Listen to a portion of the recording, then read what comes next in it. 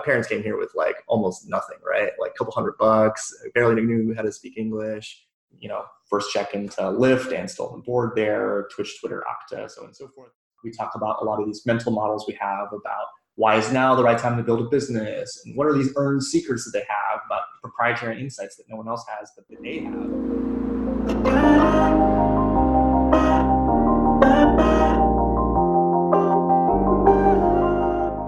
Welcome to Worth, a platform for young people in tech to share their unique stories. Pretty excited to release what is, as far as we know, the first podcast interview with Sean Shu. Sean was recently named to the Forbes 30 Under 30 in venture capital list, and he's currently a senior associate at Floodgate. Something that really struck me from this conversation was the gratitude that Sean has and the perspective he's gained through an unusually diverse set of experiences. These encompass launching European markets for Square, investing in brilliant student founders at Dorm Room Fund, and now learning under the legendary Ant Mira Co. and Mike Maples Jr. at Floodgate. Please enjoy this deep dive into Sean Shu's story.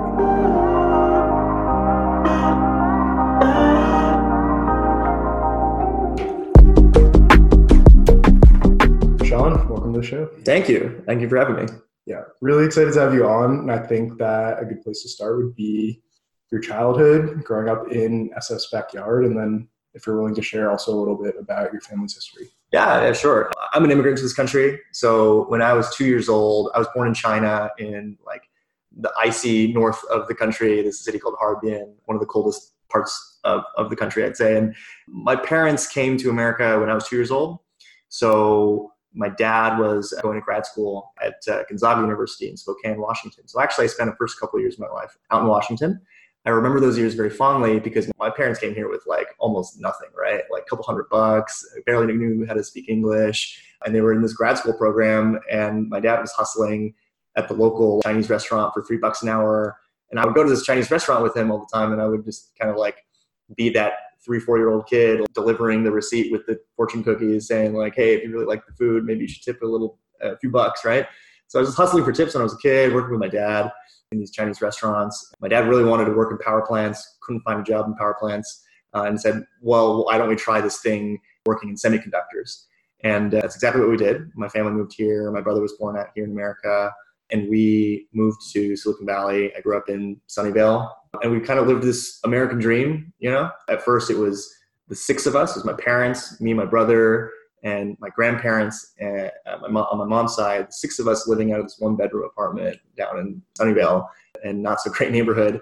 And as we watched this whole technology wave happen, my parents got better paying jobs. They became more senior engineers, and we were able to move into a nice home in Sunnyvale and kind of lived an idyllic childhood in Silicon Valley, if you can believe it. Yeah, semiconductors were probably a good pick there in retrospect. Yeah, it was great. I eventually kind of went to Homestead High School, famous because Jobs and Wozniak went to school there and built Apple Computer in a house nearby, right? And a lot of my friends, their parents were engineers. They worked in these technology companies in high school. A lot of my formative experiences were with teachers and mentors and advisors who worked at startups or were angel investors or venture capitalists. I kind of got a taste of that really early on. They started teaching us how to code in 8th grade, and it's just kind of like this whole Silicon Valley world. And it was a really interesting way to grow up. And then I left for college. And then they kind of had a whole different experience. You had this childhood steeped in tech. Yeah. Did you know that was something you were interested in pursuing when you made your way down to Southern California? Actually, when I graduated, I was like, I'm never coming back to Silicon Valley. There must be a whole world out there that's bigger than tech and startups, and like kind of wanted to explore that. At one point, I thought I wanted to be a brand manager and work in brand strategy like for the rest of my life. I also was one of those kids that said, why would anyone leave America? America is the best country in the world. Why would anyone leave this country? And I realized that I was wrong on both counts. So I studied abroad at Cambridge in the UK, and kind of opened my whole mind to this world outside of the United States, right? That's when I first got my chance to backpack across Europe, and I traveled a little bit on the Barbary Coast and went to North Africa, and kind of just, it was exposed to people so different than me. And I was just realized like, wow, this is a big world out there. And there's so many people that are different than me, but we're also so alike in so many ways that it sparked within me this lifelong passion for different cultures, travel, understanding why different countries are the way they are, why different economies are built the way they are, and what makes us all the same and what makes us all different. That was a guiding force in what I wanted to do. Like, I really wanted to figure out a way to find opportunities to allow me to travel for a living, but also be exposed to different cultures and build kind of opportunities the way that I had in Silicon Valley for everybody. And I kind of fell back into technology, right? I realized that I really want to work on this globalization story, want to frame my career around that. And I was quickly realizing that a lot of the ways that people are accessing opportunity in these emerging markets was through technology, building technology companies or helping technology companies from abroad expand in their home countries. And I wanted to be part of that story. So right out of college, I became a consultant, and I was able to kind of finagle my way in this job. I found opportunities to only focus on international cases. And so helped Fortune 500 companies go into emerging markets or evaluate how they should think about markets like the BRIC countries, China, India, Brazil, and Russia. And that was like a wonderful experience in itself. I took a sabbatical during that time to go to Stanford, where there was a post-baccalaureate program that was running at the GSB, essentially a program to give you a taste of what business school would be like. I took it because I really wanted to get smart on much more of my quant skills, and I got an opportunity to do that.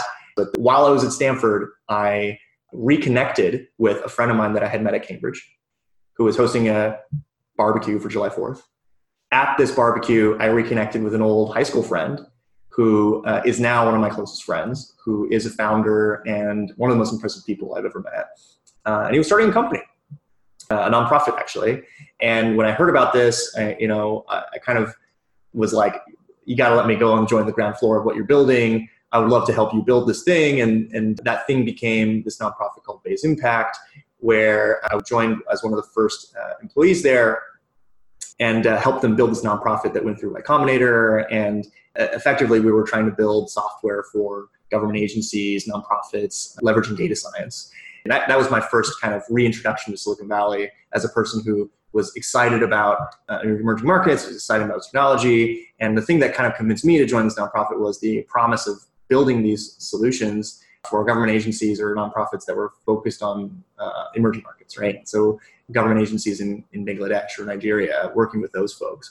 And today it's still kind of a vibrant nonprofit building solutions in France. And we were also able to build some cool things here in the US. But that was my reintroduction to Silicon Valley. I met all the venture people and startup people that I wanted, and politics people as well. And from there, my career kind of went in a different direction. Yeah, I would imagine some of those experiences tied directly to what you were working on next at Vungle. Is that accurate?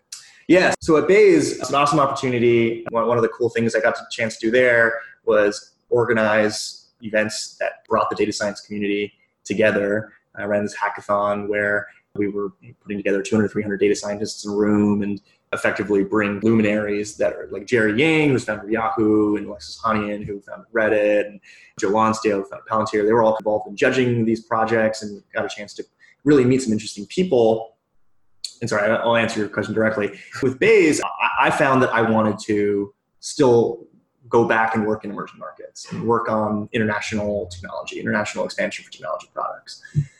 I found that I wasn't able to really do that at Baze. It was really important for me to continue working on that international story for myself, both out of personal passion and kind of just long run career skill development.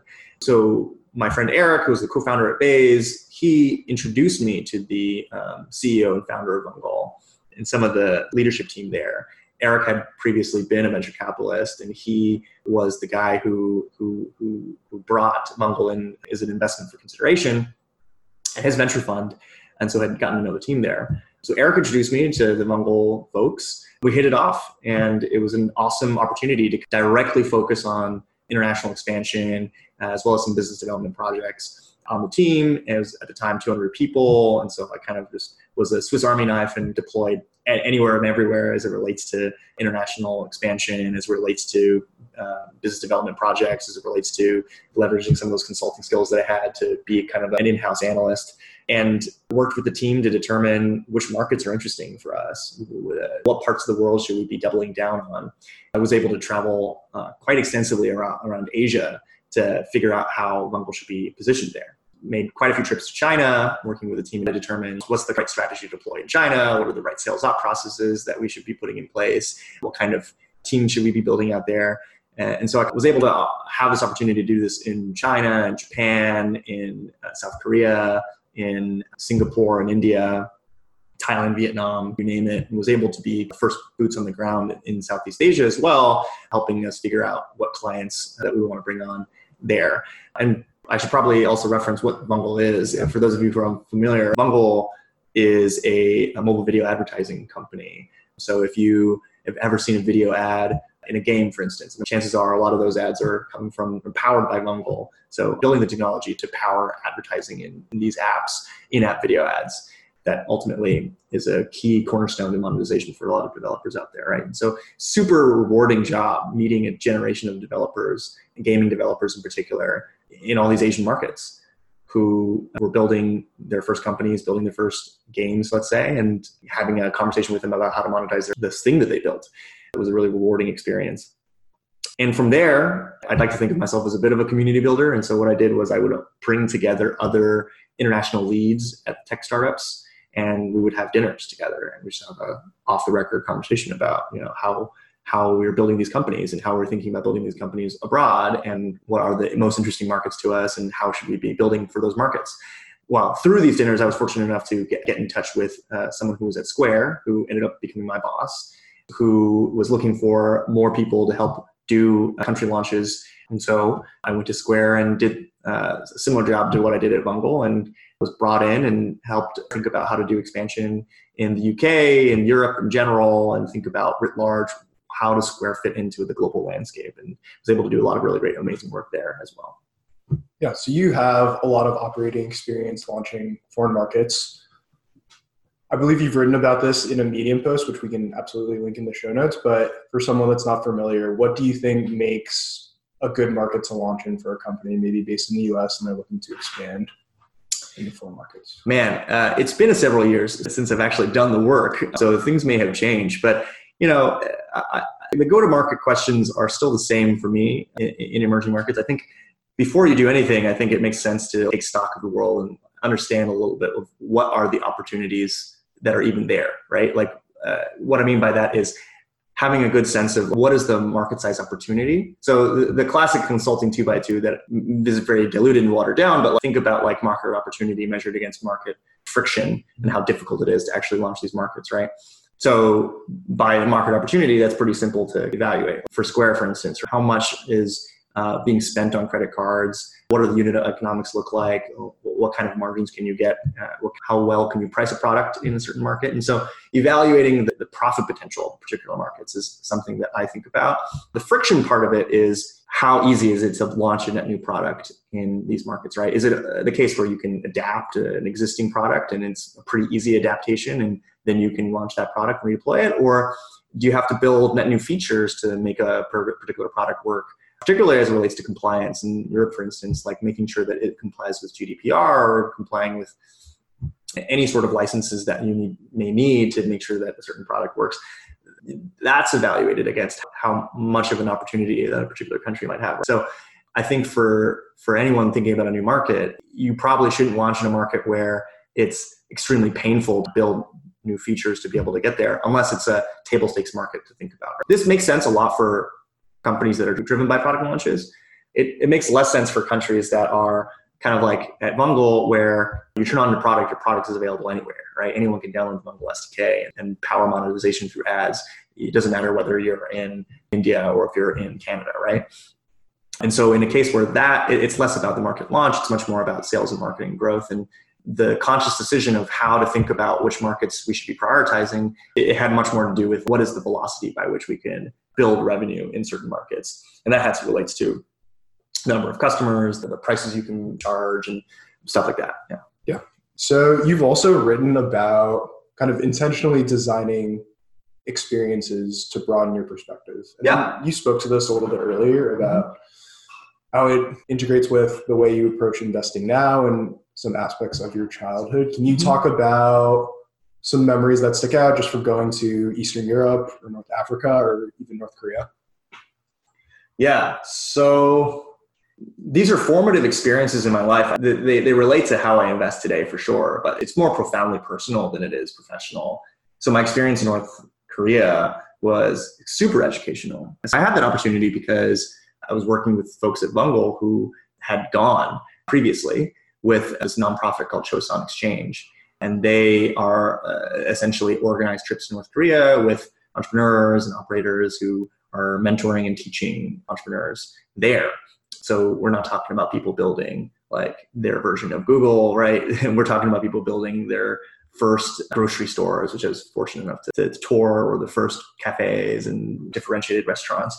And I could speak about this for hours, but fundamentally, I really wanted an experience to see what a country and economy that looked fairly close to what my parents or grandparents grew up in. I wanted a little bit of understanding of what that felt like. And ultimately, it was really interesting to me. I had met people there who had been born and raised and lived their entire lives in North Korea, and they were aware of some of the things that they need to build a more stable economy. Like, I was inspired by these people who had personal ingenuity and resourcefulness to go start their own businesses and to start their own kind of pathway to setting themselves up for survival. Like, it is such a stark contrast between North and South Korea. If you were to go to Seoul and see the mega city that they've built, the extreme prosperity that they've been able to establish there, and you go across the border to Pyongyang and see this stark contrast. It is the most controlled society that I've ever seen.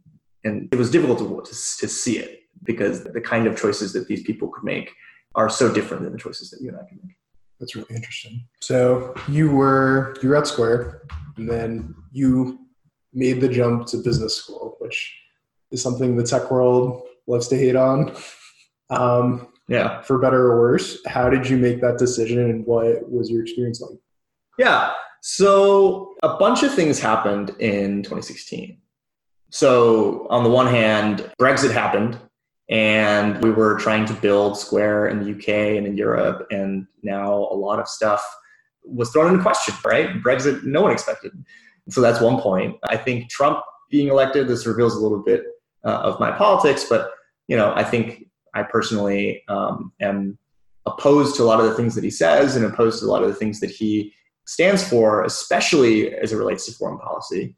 And so this relates a little bit back to what we were talking about with North Korea, having had a chance to visit and having had a chance to kind of meet people in that country.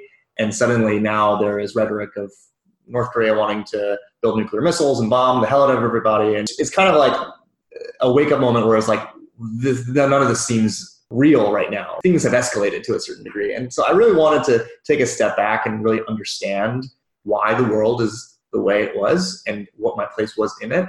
And I've always loved school. I've always loved grad school. And I discovered the Lauder Institute, which is at Penn, which is a joint degree program with Wharton, where you get your MBA, but also you get your a master's in international studies, where you get a chance to really understand and study these issues. I really, really wanted to take the time to pursue this intellectual passion and like satisfy this intellectual curiosity, right? I think that's probably the best reason to go to school, back to school, I should say. But I also wanted to scratch this itch of venture capital. I'm really interested in this idea that venture is a way to see systems. So if when you're a founder or when you're an operator, you're kind of solving one problem at a time at the company you're at. But as an investor, I feel like you get an opportunity to see the whole system by which all the companies that are trying to solve a particular problem and which ones are solving what problem from what angle. And I really like that about venture. I figured, why not go to Wharton and find opportunities to both study some of these foreign policy questions that I had and why the world works the way it works, and also study venture capital and see if there's ways that I can leverage a position in venture to move the needle on some of these challenges. I definitely had some pushback on going to Penn. A lot of my friends basically said, you're wasting the best years of your life. These are the prime years of your 20s. But I did it because I really cared about these foreign policy questions. And I knew that if I had stayed in Silicon Valley, I just would have sucked more and more into startup world, right? And so I'm very grateful that I did. It was a really wonderful 2 years. Yeah. Can you talk a little bit about how Dorm Room Fund played a role in that to your experience? Yeah.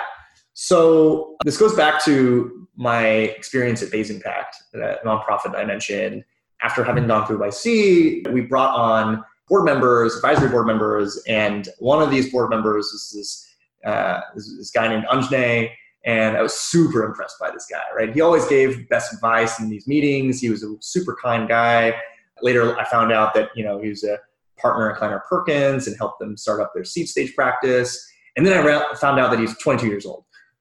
I was like, how the hell are you 22 years old, partner at Kleiner Perkins? Like, how did this all happen? And he basically kind of shrugged and was just like, oh, I was a partner at Dorman Fund while he was a student at Stanford. And I was just like, oh my God, like, what is that? Tell me more about that, right? And I told myself, if I ever go back to school, I got to look this organization up. And that's basically what I did. I went to Penn. I think the first week I was at Penn, I reached out back to Anjane, who's now a founder of an awesome company called Ubiquity 6. And I basically said, you got to introduce me to these folks. Can you put me in touch?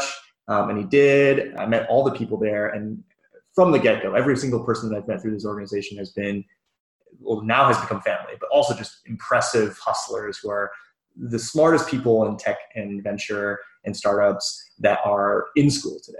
I kind of found my community. And so I joined Dorman Fund. I was fortunate to be selected as one of the partners there and just had an amazing 2-year run. And now as an alum, even still today, I'm finding awesome collaboration opportunities with people that I've met through the community. But for those of you who don't know, Dorman Fund is this amazing venture fund backed by First Round Capital that is empowered as students to invest in student-founded companies. And so for 2 years, all I did was run around and meet really interesting founders who are still in school, who wanted to build something exciting. And for the best of them, I brought them forward to our community. And as a group, we made decisions on which ones to fund. And over the course of 2 years, I funded more than 20 companies, and some of them of which are doing really cool things now, raising money and scaling up. And it's just been a pleasure to be part of that ecosystem. Yeah. Are there any highlights or lowlights or funny stories from that time that you'd be willing to share? It's just the people, man. Every community, it's the people that make it, right? And I think that not a day goes by where I just like feel outclassed by every person that I'm speaking with and who are just brilliant people. And a lot of them are younger than me. But I mean, these 18, 19, 20-year-olds are building companies and raising millions of dollars and doing incredible things with their companies. And I'm very fortunate to have met them. I guess lowlights, it's not necessarily lowlights, but there was a couple companies where I pushed forward, where I pounded the table and I said, these are companies I want to get through. I think we should invest in them. I think it would be a big mistake if we don't, right? And each of those, there's a couple of them where I was unanimously kind of like voted out. Whereas I said yes and everyone else said no. And I was like, oh, maybe there's something wrong with me here. Like, I have huge conviction on these companies. What am I missing that all of these, smart friends that I have think I'm wrong on? Those are definitely lowlights. But I think the way that I've turned this around is that, venture is this contrarian business, right? You need to be non-consensus, but you have to be right, as my boss Mike says. And I think that for every one of those unanimous no's that I got, I've been vindicated in some way. Vindicated so far. They may still totally fail, but for one of them, the fund I'm at invested in the company. My boss Ann found something really exciting about that particular company. Another one got into YC and has done really well for themselves. And, it's jury's still out because these are still early stage companies, but there's a measure of vindication here where it's like, wow, it wasn't just me that really believes in these companies. And I've learned to stick to my guns. And even if you have all these people who are saying, there's no way this will work, there's no way this will work, right? If you really believe in it, you believe in the company, you believe in the people, you really want to stick by these founders and say, these are people that I want to go to bat for and vouch for, do it. And I've learned that nothing but good things comes from that. That's really interesting. How do you score that? How do you think about either gaining consensus or making your conviction felt to the other people in the room? Yeah, I think that's a challenge. I think one of the big takeaways I got from Dorman Fund, and Dorman Fund is built on consensus. I think that other venture funds, like institutional venture funds, seed stage funds, the fund that I'm at, right, is not a consensus fund. One person can say yes and everyone else can say no, and that'll still get done.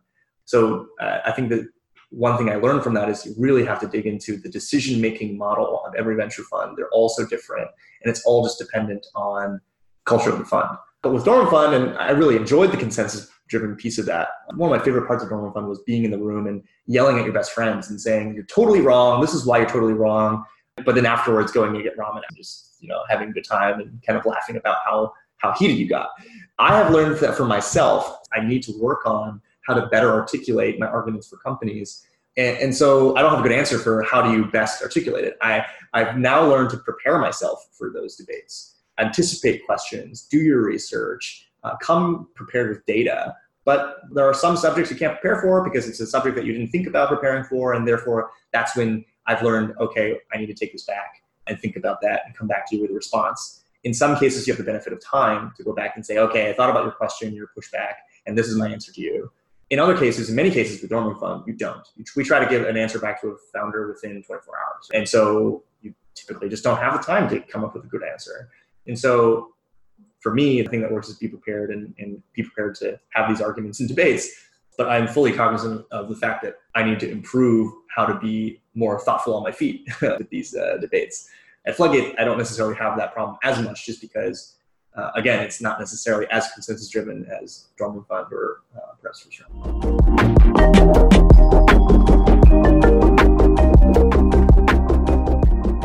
So that was part 1. You'll find the rest of this conversation with Sean in part 2. As always, you can find more information at worth.card.co. That's worth.card.co. Thanks.